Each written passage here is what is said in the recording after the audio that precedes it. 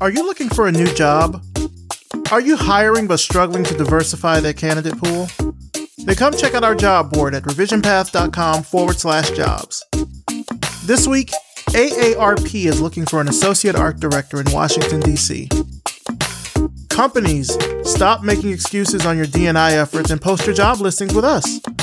For just $99, your listing will be on our job board for 30 days, and we'll help spread the word for you throughout our podcast.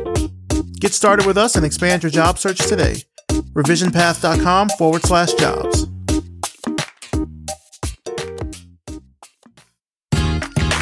You're listening to the Revision Path Podcast, a weekly showcase of the world's Black graphic designers, web designers, and web developers. Through in-depth interviews, you'll learn about their work, their goals, and what inspires them as creative individuals. Here's your host, Maurice Cherry. Hello, everybody. Welcome to Revision Path. I'm Maurice Cherry. Thank you again so much for tuning into this week's episode. Before we get started, let's talk about our sponsors for this episode, Facebook Design and Abstract. Facebook Design, of course, is a proud sponsor of Revision Path. To learn more about how the Facebook design community is designing for human needs at unprecedented scale, please visit facebook.design. This episode is also brought to you by Abstract, design workflow management for modern design teams. Spend less time searching for design files and tracking down feedback, and spend more time focusing on innovation and collaboration. Like Glitch, but for designers, Abstract is your team's version-controlled source of truth for design work. With Abstract, you can version sketch design files, present work, request reviews, collect feedback, and give developers direct access to all specs, all from one place. Sign your team up for a free 14-day trial today by heading over to www.abstract.com. Now for this week's interview. My guest is Caitlin Cruz. Caitlin is a creative outreach and design specialist at Adobe, focusing on the advancement of creatives through design and art on the Adobe Stock team. Let's start the show. All right, so tell us who you are and what you do. Hi, my name is Caitlin Cruz, and I am a creative outreach and design specialist at Adobe. Now, what does a creative outreach and design specialist do? I'm curious. Tell me a little bit about that. I actually work on the Adobe Stock team. So a lot of people think of, stock photography, but we have what we call kind of complex or extended assets, meaning we have motion graphic templates, design templates, 3D models, and such. So a lot of people just think of, the typical stock photography, but I actually work on the templates team. So my day to day with that is I'm working with graphic designers globally to bring their work into a marketplace. Now, I've seen it inside of, Photoshop where you can link to Adobe Stock in different libraries. I'll be honest, I've never really used it. I feel like it was one of those things at Adobe, because Adobe tends to just roll out. The updates come so fast and furious, and there's so many things in it. I'd never get a chance to really experience everything that the Adobe products can do. Yeah. So within the applications for Illustrator, Photoshop, and InDesign, we offer free templates. So, we're working with designers to do very specialized content. If Photoshop is rolling out something new or InDesign is rolling out a new feature, those templates that you find in the application are actually designed in best practice with the application to feature something new, depending on what that new tool is. Also, it's a way for us to kind of work individually with artists or small design studios to kind of bring their work a little bit more into the forefront. Also, we have a subscription paid situation through our website, and there are, of course, a lot more templates there. But what you find in Command N and in the new dialog box for those apps are, we're refreshing them a couple times a year. So it's a great way for people who really aren't sure how to use InDesign, or people who are maybe familiar with Illustrator but not Photoshop, to kind of explore and see how files are set up properly. So it's a lot of design thinking and a lot of, best practices being put into those templates. Now, see, I didn't even think about it that way, that you could really see how someone else's file structure and things are. I've seen those sort of templates and designs before, and I'm like, I can't do that. I'll look at it and think it's like a tutorial or something. I think I'm not going to do that. I just need to resize this photo or something. But no, that's interesting to know that people are kind of using it in that way. Yeah, a lot of people, we have strong download numbers, I think, week to week and those are free. Like, if you're a trial user and you want to just kind of test and see what that's like, it's great. If you're someone who needs a new resume and you want to do it in InDesign, those are just kind of like great places. I always tell people to start there. And then also people who are creating new work for the marketplace of Adobe Stock, it's just this nice way to see like, this is how it should be done. And this is probably like in maybe the best way for a user or your end user to be able to use this template. So yeah, it was a whole new world for me coming into this role. Yeah. It's like instructive as well as, sort of a showcase in a way. Yeah. And I learned a lot. Like I'm adverse to Illustrator completely. I'm like, ugh, I don't want to touch it. No, thank you. But being able to kind of see how it works and working with these designers on the day-to-day basis, I learned a lot very quickly. So like in a normal day, you say you're helping designers get on the marketplace. Can you talk about like what that process is? Like for designers that are listening now, how would they work with you, say, to get their work on the marketplace? Yeah. So what we do is our process right now is kind of like an invite only. So a lot of my job is researching and finding people online or through conversation that would be interested in doing this type of work. So it's usually a pretty interesting conversation of like, this is what you do, this is how it gets done. And we actually have like our specs, our requirements for everyone per application to kind of follow. There's a contract that needs to be signed. And then, we kind of work. It's mostly like, okay, I see somebody's work online. I like it. I think it may be interesting to see it as a template. And then we kind of go from there. Through that process, I'm also kind of guiding them a little bit through creative direction. I'm looking at what's selling, what's not doing so well, actually asking people to switch apps. So if someone's making a lot of work in Illustrator and I'm like, this actually would be better in InDesign, can I give you the tools to revamp your work in InDesign because it may sell a little bit better or it may perform a little bit better. So it's this multifaceted like mind switch. Mm-hmm. And working with people globally has been a really interesting thing as well. Like I sadly don't speak a second language, but being able to decipher and be able to communicate with people that, are in Spain or Italy, or I think I have someone in there's a few people in Ireland, you know what I mean? So it's just kind of like this being able to communicate broadly. It can be a little difficult, a little bit hard, but it's just really interesting to see what you get back through those conversations. And so because it's a marketplace, some things are free, some things are paid. So these designers are also earning revenue from being in the marketplace too. Yeah, earning revenue and kind of explaining how that works. A lot of the, the free content, that's a completely different contract. So it's you're getting paid for your work. We're not taking your work and just, trying to sell it for free. But it's it's a whole process when it comes to making sure that artists get paid and make a living. A lot of it for a lot of people is passive income. And you can make a group of templates and we can get them online and you can just kind of okay, let's see how it goes and test the waters and see. But a lot of it's kind of like a passive income. We've had a few Adobe Stock artists that were doing this in their spare time and were able to open small studios and do it as their full-time job, is making design templates for our marketplaces. Oh, nice. Yeah, it's it's really fun to see that happening. So when you're doing this outreach, I'm curious, what's a normal day like for you? Are you just scouring the web and just reaching out to people? Yeah, scouring the web, reaching out to people, also finding really good resources. I love meeting people in person. Uh-huh. And I never really go in being hey, can I sell you on this, this thing?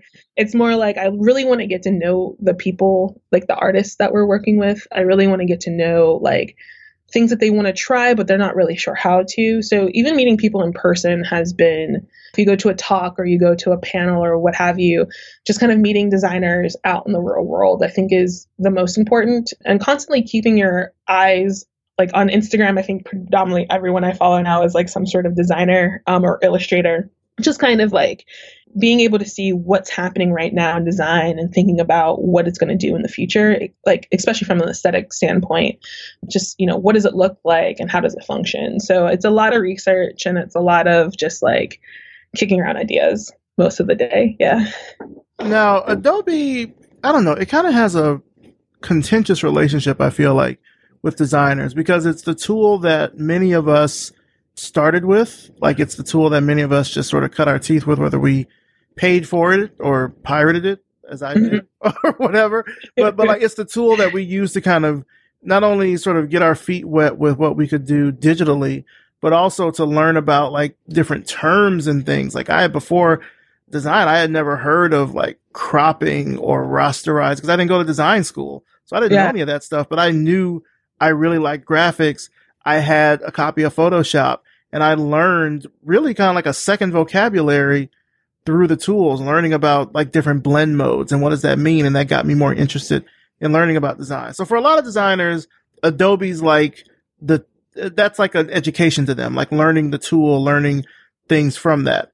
However, Adobe also gets a lot of flack because, well, I think as probably most people know about the pricing, Adobe went from, well, I think at one point in time, they just had, you could buy the downloaded, actual software, and that was pretty expensive. So now going to this sort of monthly subscription model of subscribing to all of the apps or any number of apps that you wanted to, which a lot of designers didn't necessarily feel like was something they could do, like they could afford. And I feel like there was like an inflection point when that happened, because then you started seeing a lot of these different almost anti-Adobe design tools come out, because they're like, oh, I can't pay for Photoshop, so I need to make something else that can do the same things or similar things. And a lot of that is borrowed from Photoshop, like the terminology, the things it can do, et cetera. A lot of that, I mean, Photoshop's like the OG in that respect. To that end, like, is it challenging talking to designers when you let them know, like, I'm from Adobe because of that kind of stigma?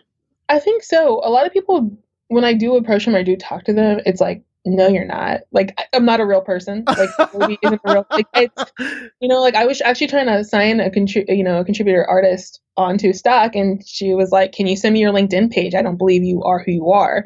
And I was like, "Well, to let you know, there are real people.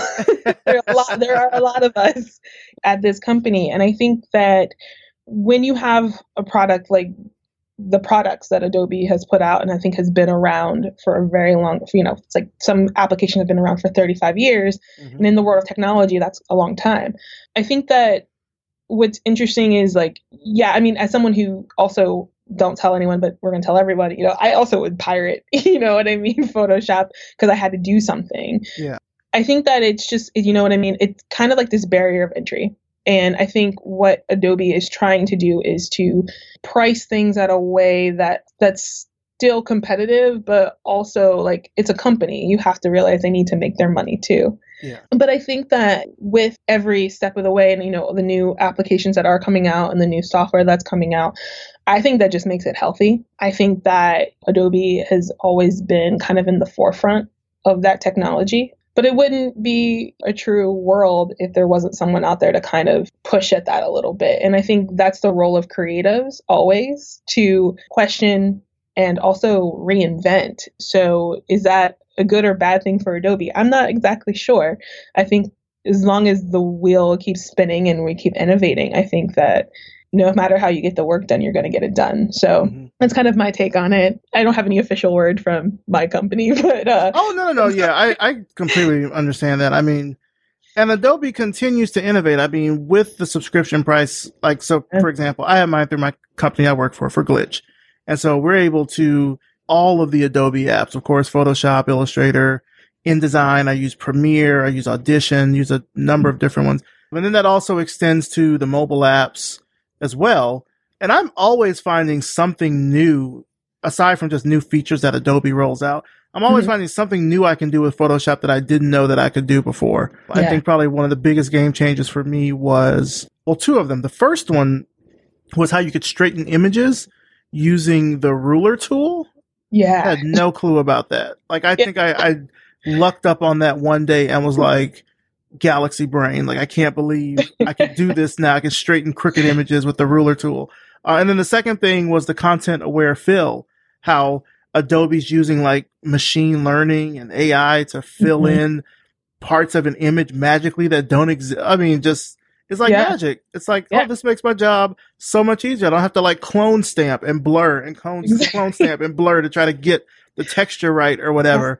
I mean, I don't know. I see what you're saying about it kind of being that healthy competition. I mean, I do have Adobe apps, but I've also got the full Affinity suite of apps. So I got, Designer and Photo and Publisher, and I've used those as well on times where I couldn't use Photoshop because it didn't work for a certain thing that I needed to do, but Affinity did. So I can see where that could be healthy competition. Yeah.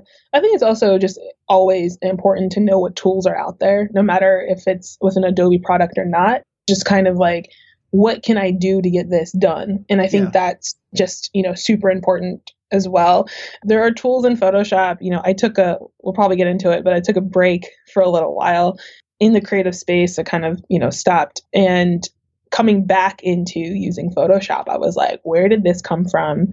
Why didn't I know about this? This would have saved me so many tears about 3 years ago. Mm-hmm. What happened? But it's interesting to watch these products continue to develop, because there's a reason to why, there is content aware fill now. You know what I mean? They're realizing, oh, okay, if we can do this through machine learning and AI, why not make it slightly easier for somebody? So I do find that to be really interesting, and also like a big thank you to when you're doing design work. And speaking of content, I mean, Adobe has been really like not so subtly flexing in the content creation department these past few years. Like there's been live streams. Of course, there's conferences like Adobe Max. Of course, there's all the articles and things on the Adobe blog.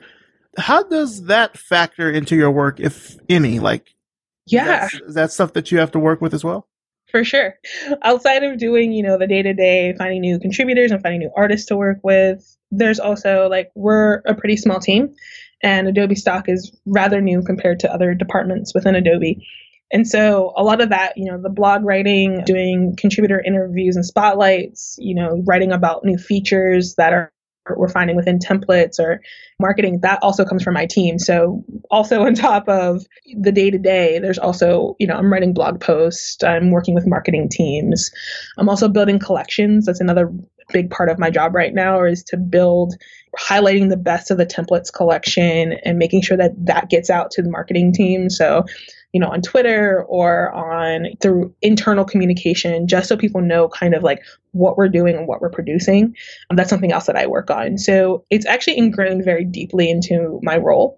So it's like, it's not just one thing. You're always wearing different hats, and it's always like, I call it the brain switch constantly. Mm-hmm. One moment you're focused on, okay, getting someone's contract done and processed and ready. And the next minute you're like, oh, okay, cool. I get to switch gears and write about and interview another designer. Yeah. Have those like really awesome conversations about their process and how they thought of this concept, or why did they choose this route. So yeah, it's a multiple fold kind of job, and it's something that I think I like and I excel in. Even with Adobe Max, getting prepared for that this year, there's always something. It's either you're trying to find content to feature during Max, or this year the templates team, we don't have too many features coming, but like a couple years ago we announced Adobe Stock. So that was like really interesting. And I was there a couple years ago working the booth, meeting people. You get the craziest questions. Sometimes I don't tell people I work for Adobe, because it's like, I was at a conference. I was actually at the Blackest Tech conference on a panel. Okay. This was early spring. And, Adobe has their like booth up, because it was like also like a recruiting event for us. And I'm there, and this kid comes up to me. I call him a kid, but he's a grown man.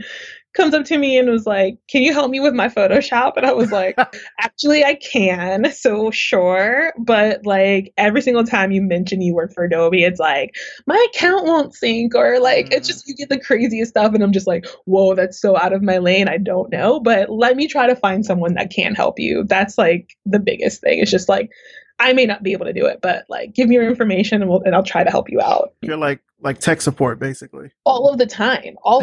Like, I just tell someone, I was somewhere and someone's like, oh, where do you work? And I go, I work at Adobe. And it was like immediately, wait, let me open my laptop. Can I show you something? And I'm like, oh boy. Yeah, it's a lot. It's a lot. Now, we met in a Slack room. We met in the Blacks in Design Slack room. And I know that your job has to do with, of course, finding designers. I would imagine diversity plays a big part in that. Mm-hmm. And when you booked, you said, the first sentence you said was, I really would love to chat about where to find diverse Black designers. You are in the perfect place to have that conversation. So let's chop it up. Yes, let's do it.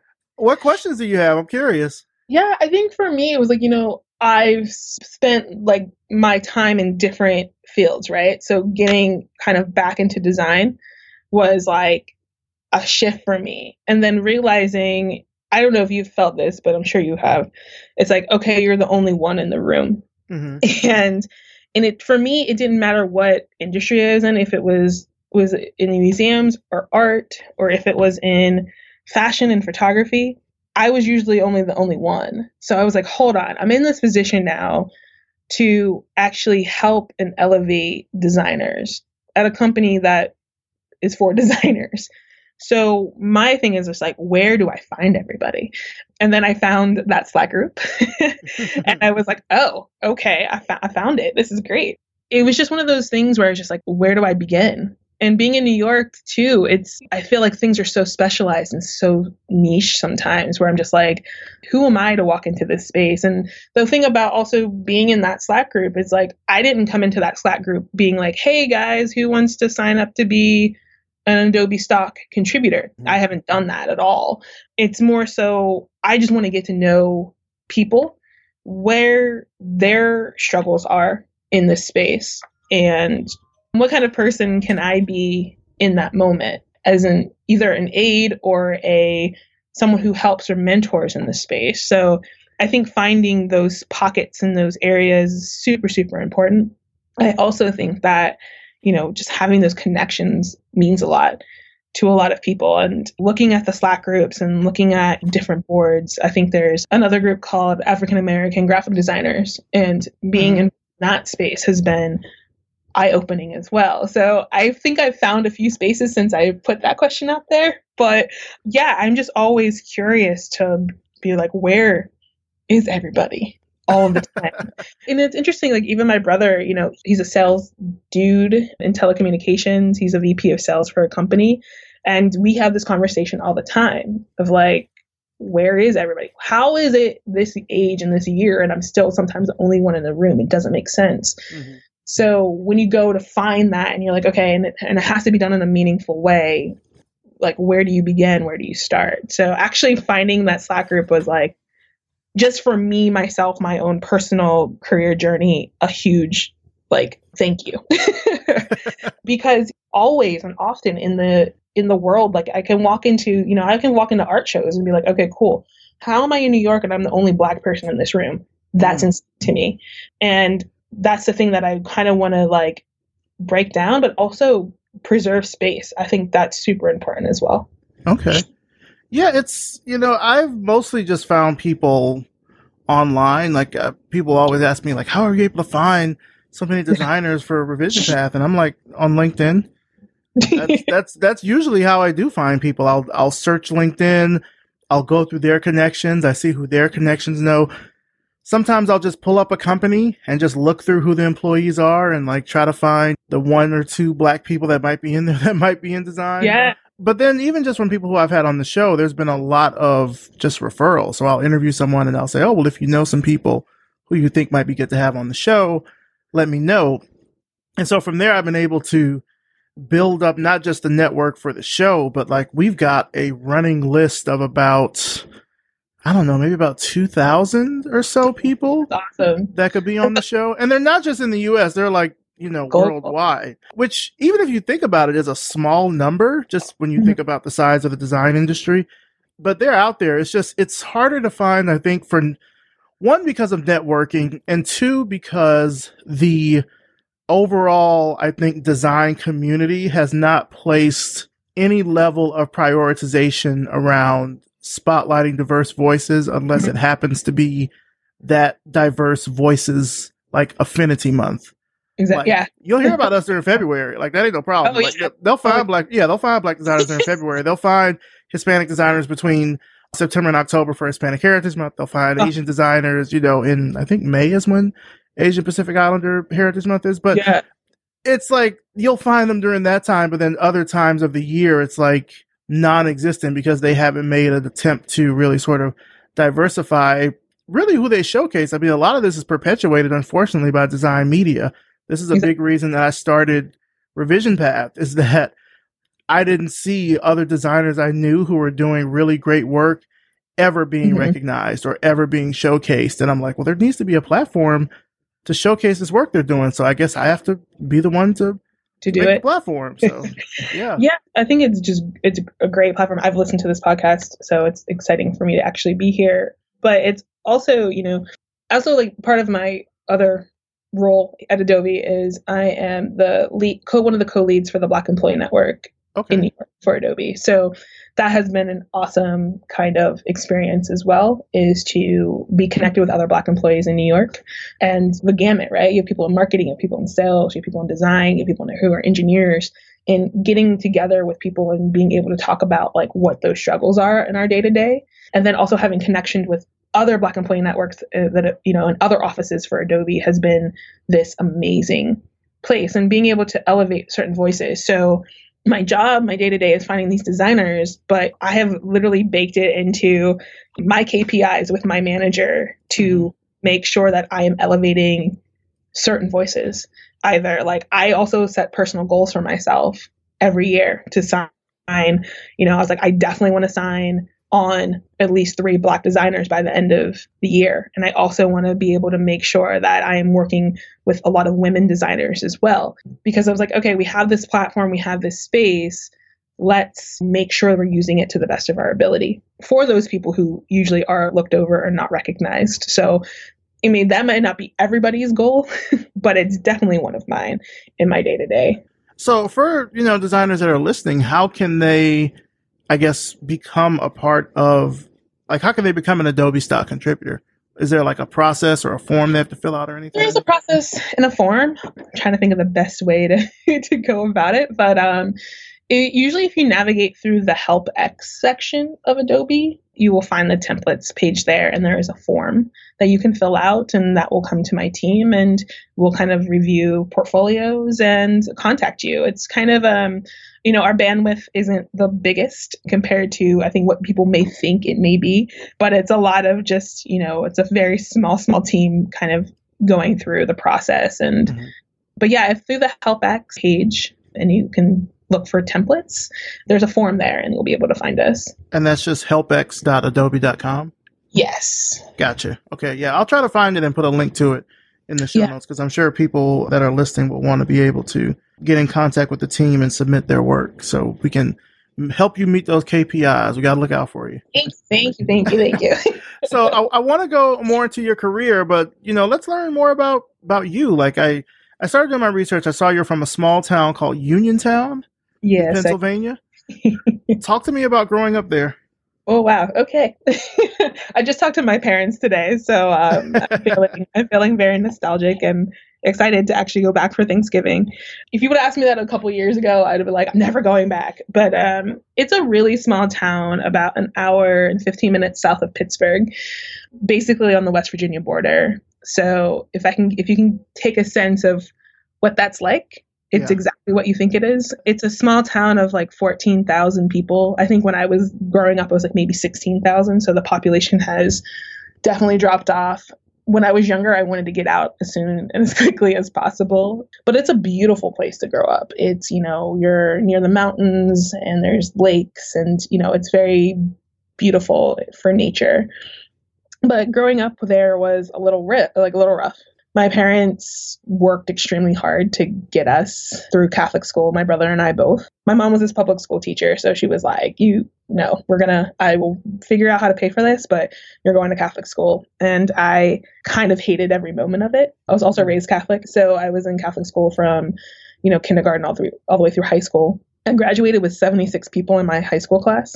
I dealt with a lot of racism. That's just how it is there. And it's interesting because it is like a mixture of people in that town. It's just when you're dealing with people who aren't from your life, it could be a really difficult kind of place to be. But I don't think I would be the person I am if I wasn't from there. You had to fight a lot, not physically, but just making sure that you're always on point with whatever it is you're doing. Yeah. Because the goal was to leave. And that was also my parents' goal, was to get us out. You have to go. You cannot go to school around here. You have to go. So, I got that push from them mostly to get out and don't look back.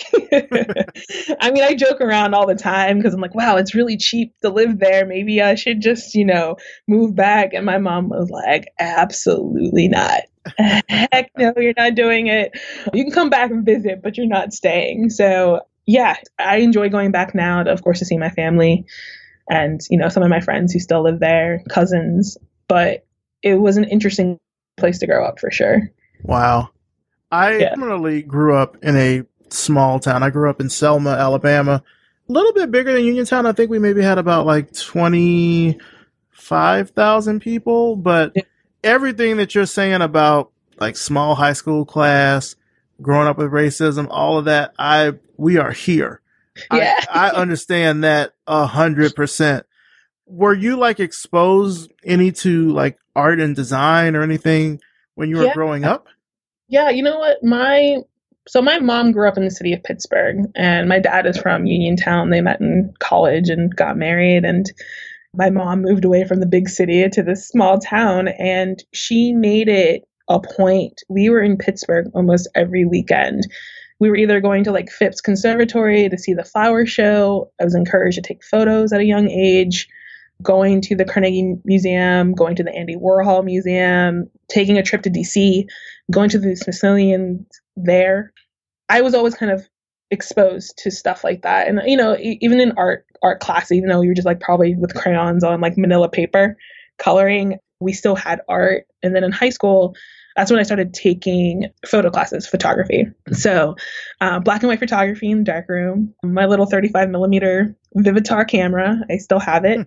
So yeah, I was kind of always encouraged to do stuff. It was always like painting at home, or my mom always made sure that, we were going to go see the symphony. We were going to the ballet at least once or twice a year. Like those were things that my parents made sure that my brother and I both experienced.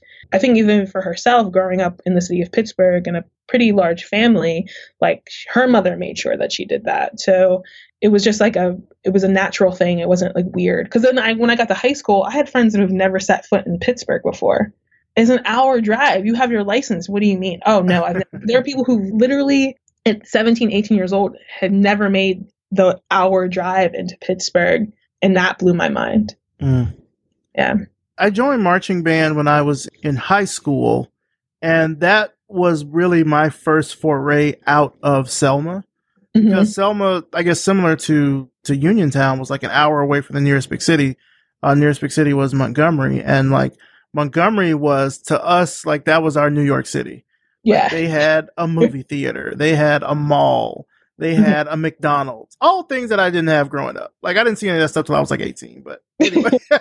But like I get that sort of, it's almost like provincial in a way. Because I definitely grew up with people who had never stepped foot outside of Selma, or even never really stepped foot outside of the part of Selma they were in to another part of the city. Like, because Selma's very much a sundown town. Like there's certain parts you just don't do it. But yeah, like I feel like if I wouldn't have joined marching band and gotten to at least go to other cities in the state, and I think eventually we ended up doing some out of state stuff, I don't think I would have left until I left for college. Like I don't think I would have been one of those people that wouldn't have left the city, because it wasn't even so much that I didn't have the want to leave. I wanted to leave. I really wanted to leave, but I couldn't see a vehicle, not like a physical vehicle. I couldn't see a vehicle to get me out of it until I got to high school, really until like junior, senior year, once, college and things came. It was like, oh, I could do that. I could, go to college somewhere. And like, my mom was like, you are not going to college out of state. If you go somewhere, you're going somewhere close. Like, if I told my mom I was moving back home right now, she would roll out the red carpet. Like, she's like, come back. I don't understand why. It's a whole other podcast, but I don't know. And you can probably attest to this, like being in a small town like that, there's just such this weirdly safe and insular feeling from the rest of the world. And it's like a ignorance is bliss kind of thing. Like if you don't know that it exists outside of the city limits, then it doesn't matter to you. Yeah. It's been interesting going back now, when I go back for the holidays or something like that. It's the town itself is changing again. And it's really interesting. Like there's yoga studios popping up, there's art galleries popping up. And I'm like, okay, this is really cool. So people are either coming from other places or people are leaving, seeing something and coming back. So that's been really interesting to see. I played sports a lot growing up. And so in high school, when I kind of got into this photo thing, we took a trip to New York. And I came back home and I told my parents that I'm moving to New York when I'm done with college. And my mom was like, okay. Yeah, right. I was a very shy kid. Like, you wouldn't know I was in the house. Like, I am the person who's like somewhere in a corner reading. I was very, very, very shy until about high school. And then, kind of making this declarative statement that I am moving to New York. And then I did. But it was like this, even when I come home now, when I see people like, oh, are you back now? Are you moving back? I go, no, I'm literally here for the week.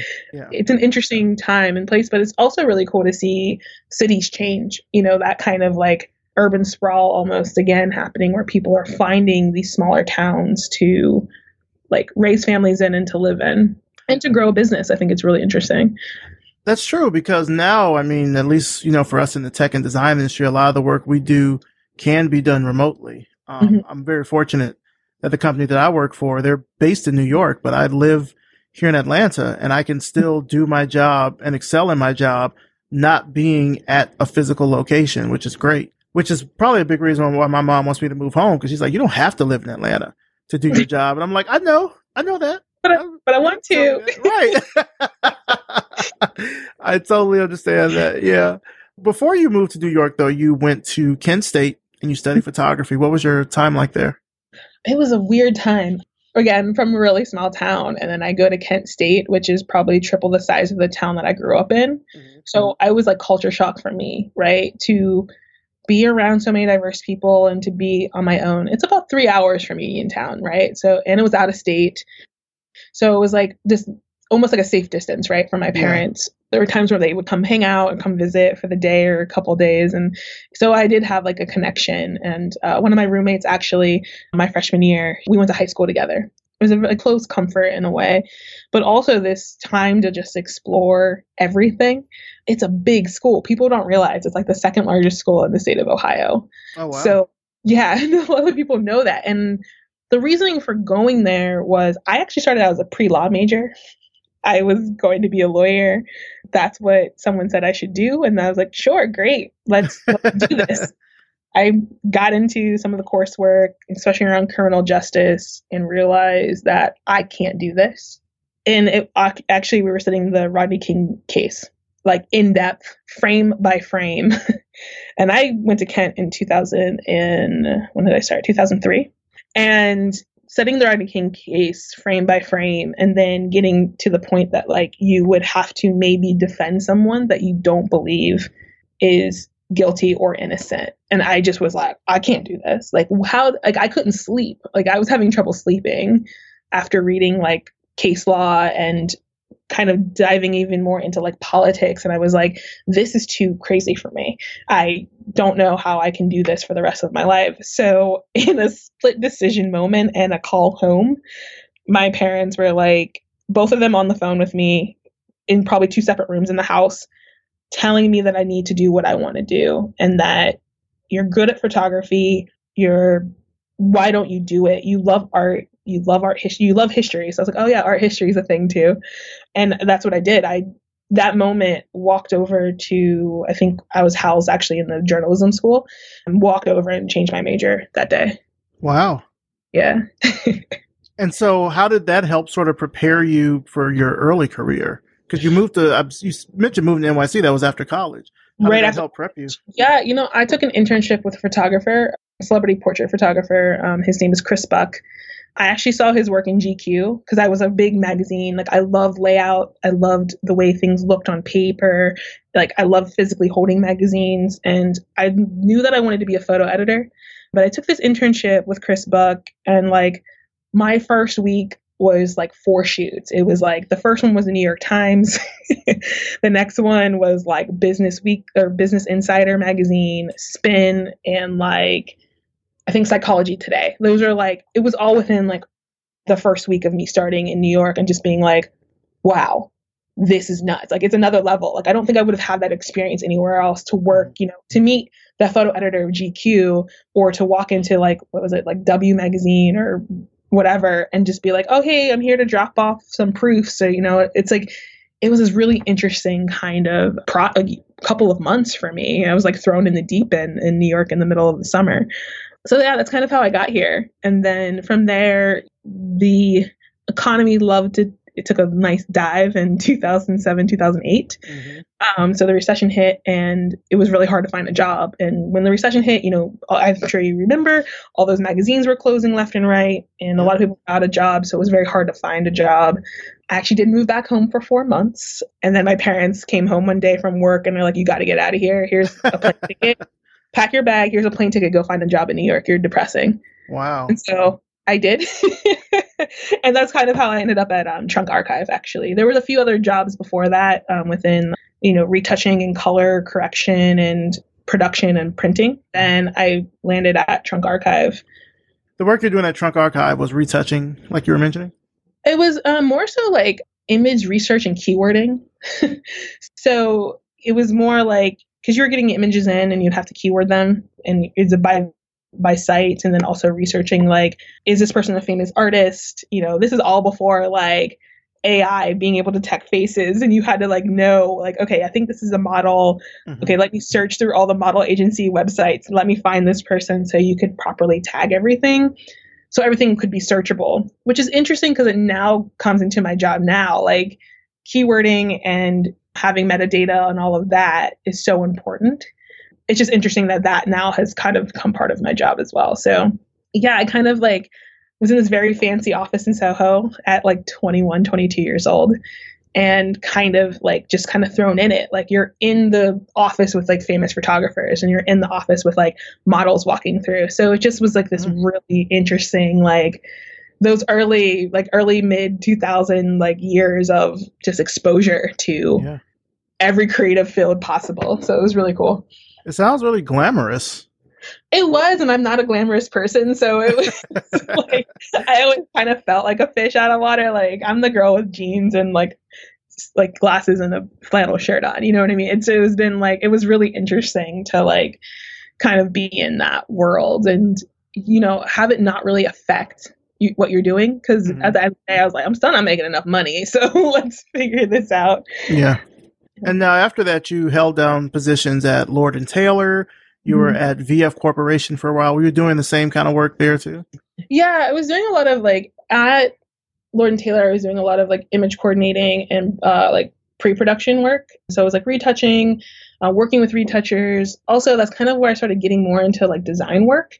So I was basically the like QC, the quality control person for a lot of stuff went to print.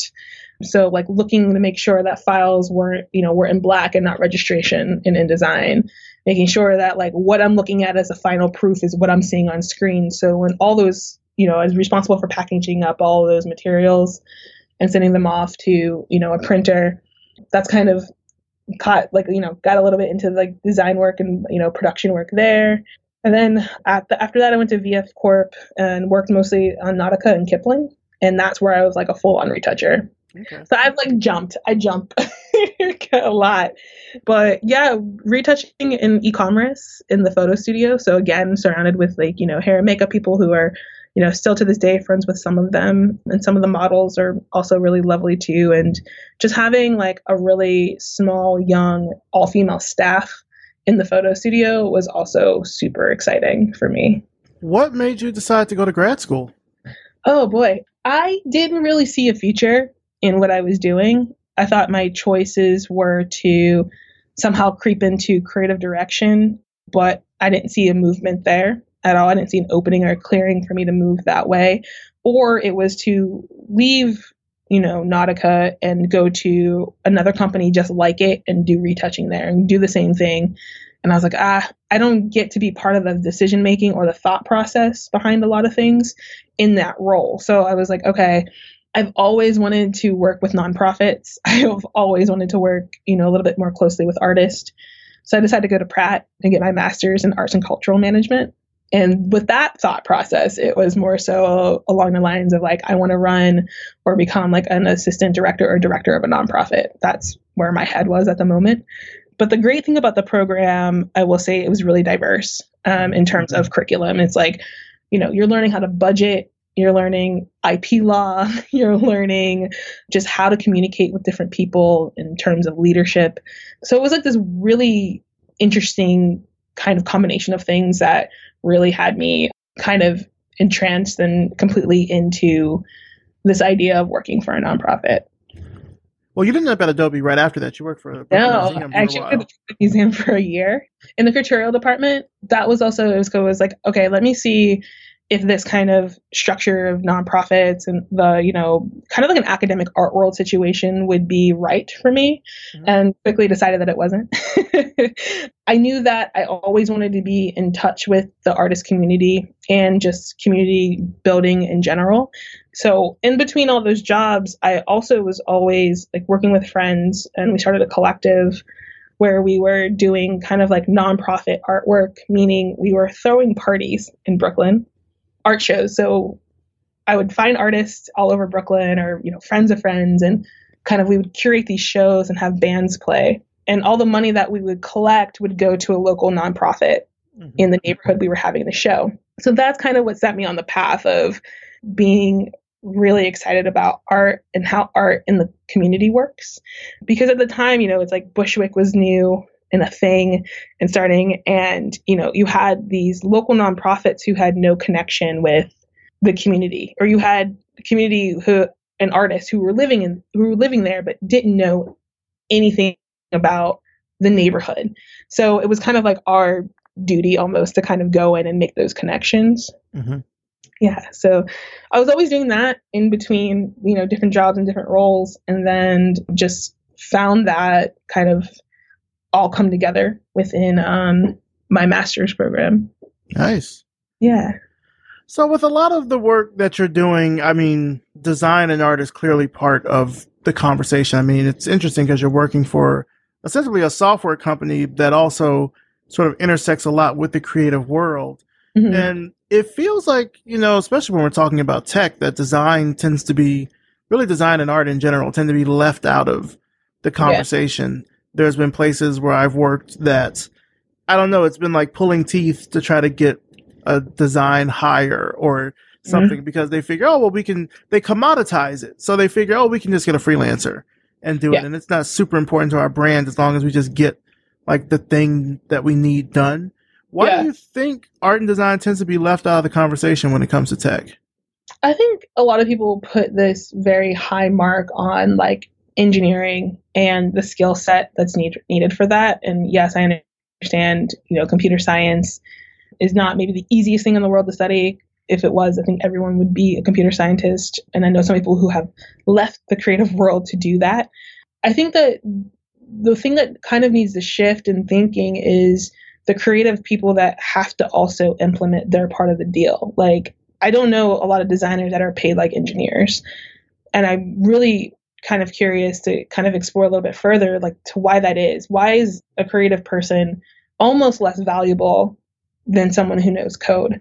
And I think that also, I work a lot with some students that are in high school, at the high school level. And, every time you talk to a new group of students, like, I want to be an engineer. I want to be a computer scientist. I want to do this. Like, that's cool. But I think there are other things that you can do and learn and be just as happy. Like, if you are a creative person and you are an artist at heart, why do we have to make such a delineation and a mark between the two? So I think that the conversation, we're trying to push, especially, young Black kids into STEM.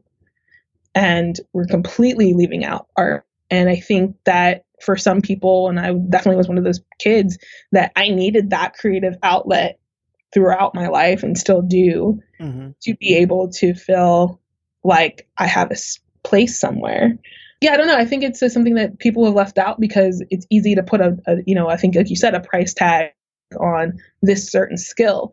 It's still very hard to measure someone's creativity and if they're good or bad at it. You totally measure someone if they're not, hitting something exactly. It's just, I think that mindset completely has to change what is important in work.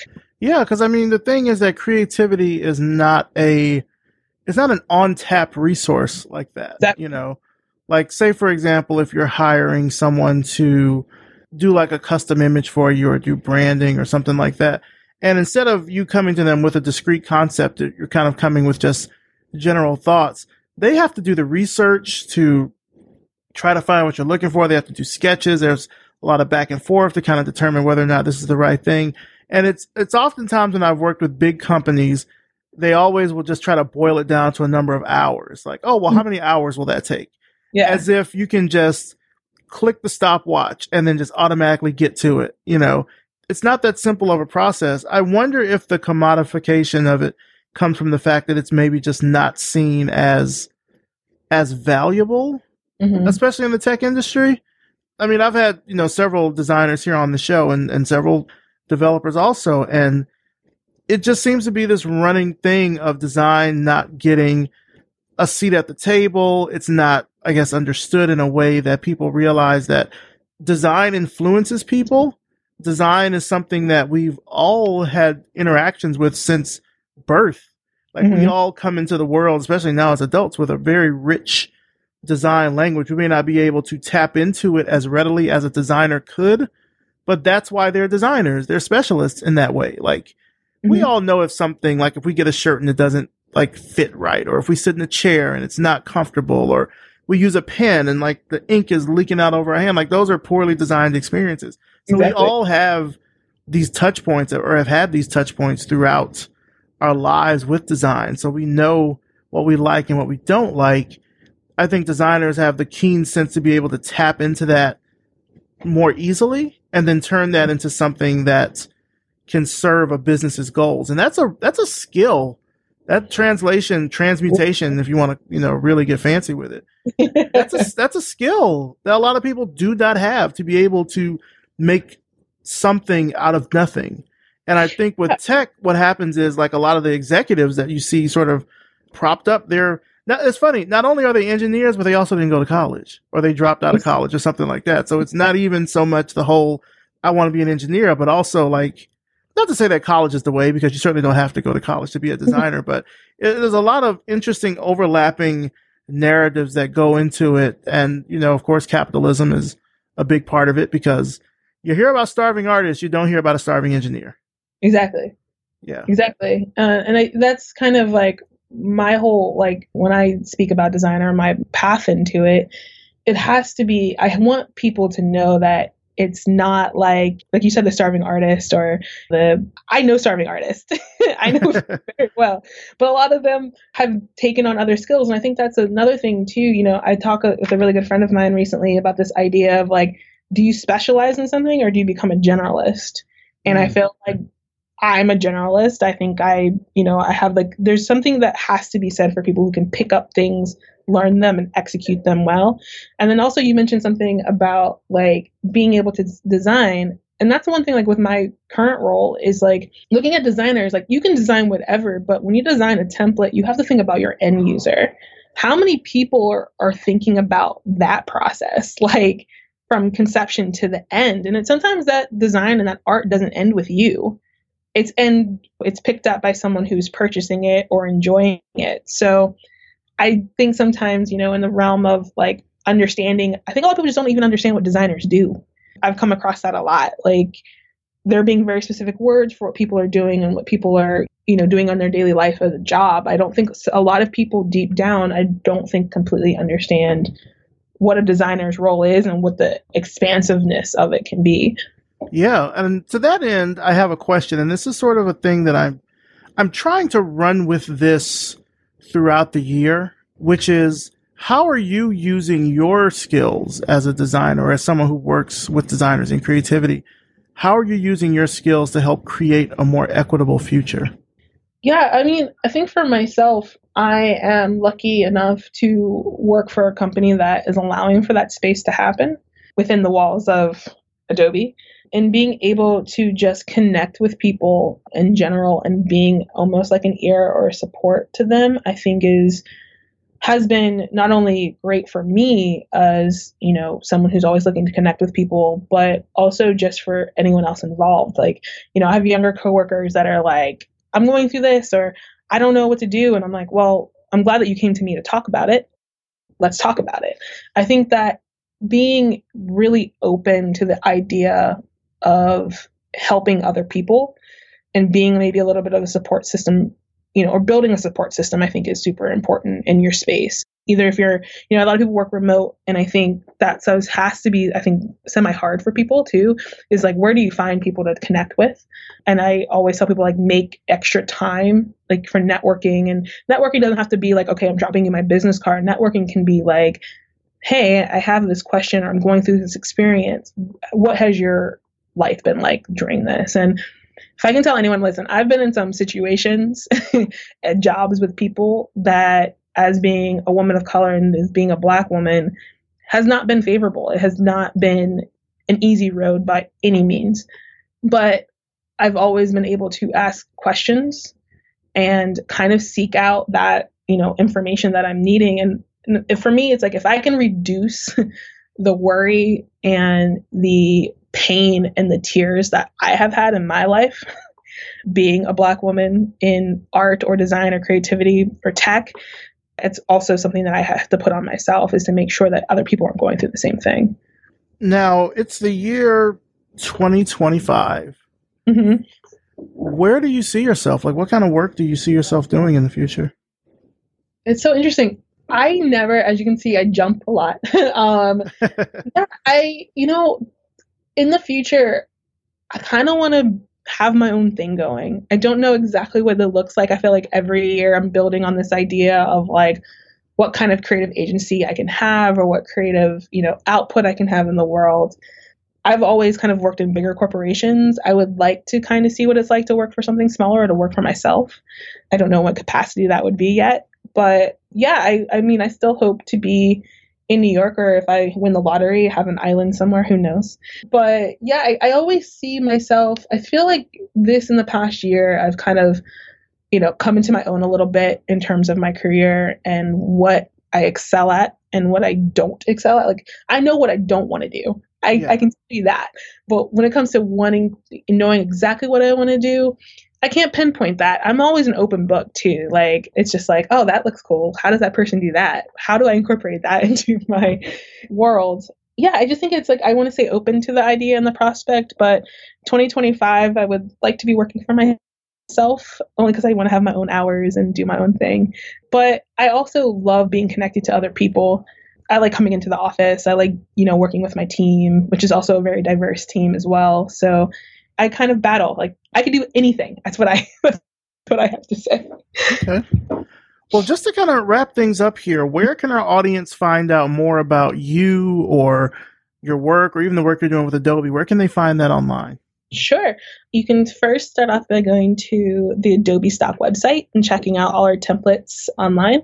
I'm also on LinkedIn. Find me on LinkedIn. It's Caitlin Cruz, and I will definitely connect with you. And I love chatting. I'm kind of off social media. I don't really do Twitter, and I don't have a Facebook anymore. I'm on Instagram. It's just Caitlin Cruz, first and last name. You can find me there. All right. Sounds good. Well, Caitlin Cruz, I want to thank you so much for coming on the show. I think first I want to thank you for really just giving us a little peek behind the curtain of Adobe. I mean, just for someone who has used Adobe products for so long, and it's been such, I think, an integral part of my early development really as a designer, it's interesting to see how things work there. And I think it's really dope that the work that you're doing really helps to showcase others. Like you were mentioning at some point where we were talking about how to use your skills for a more equitable future, and you're saying that you kind of want to make those opportunities for other people. And I feel like this work that you're doing it's a prime example of making that happen. You're giving people not just a space to be celebrated, but also an opportunity to advance themselves through this. And it's really, just as simple as a connection to make that happen. So thank you so much for coming on the show. I appreciate it. Thank you for having me. It was awesome to speak with you.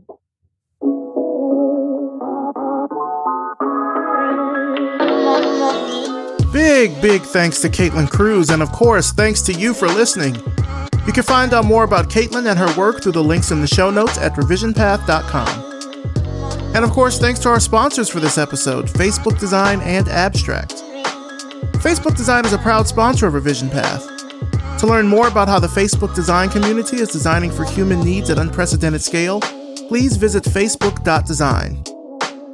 This episode, of course, is also brought to you by Abstract, design workflow management for modern design teams. Spend less time searching for design files and tracking down feedback, and spend more time focusing on innovation and collaboration. Like a glitch but for designers, Abstract is your team's version-controlled source of truth for design work. With Abstract, you can version sketch design files, present work, request reviews, collect feedback, and give developers direct access to all specs, all from one place. Sign your team up for a free 14-day trial today by heading over to www.abstract.com. Revision Path is brought to you by Lunch, a multidisciplinary creative studio in Atlanta, Georgia. Looking for some creative consulting for your next project? Then let's do lunch. Visit us today at yepitslunch.com. I'll put a link to it in the show notes. This podcast is created, hosted, and produced by me, Maurice Cherry, with engineering and editing by RJ Basilio. Our intro voiceover is by Music Man Dre, with intro and outro music by Yellow Speaker. Our transcripts are provided by Glitch. So what did you think of this episode?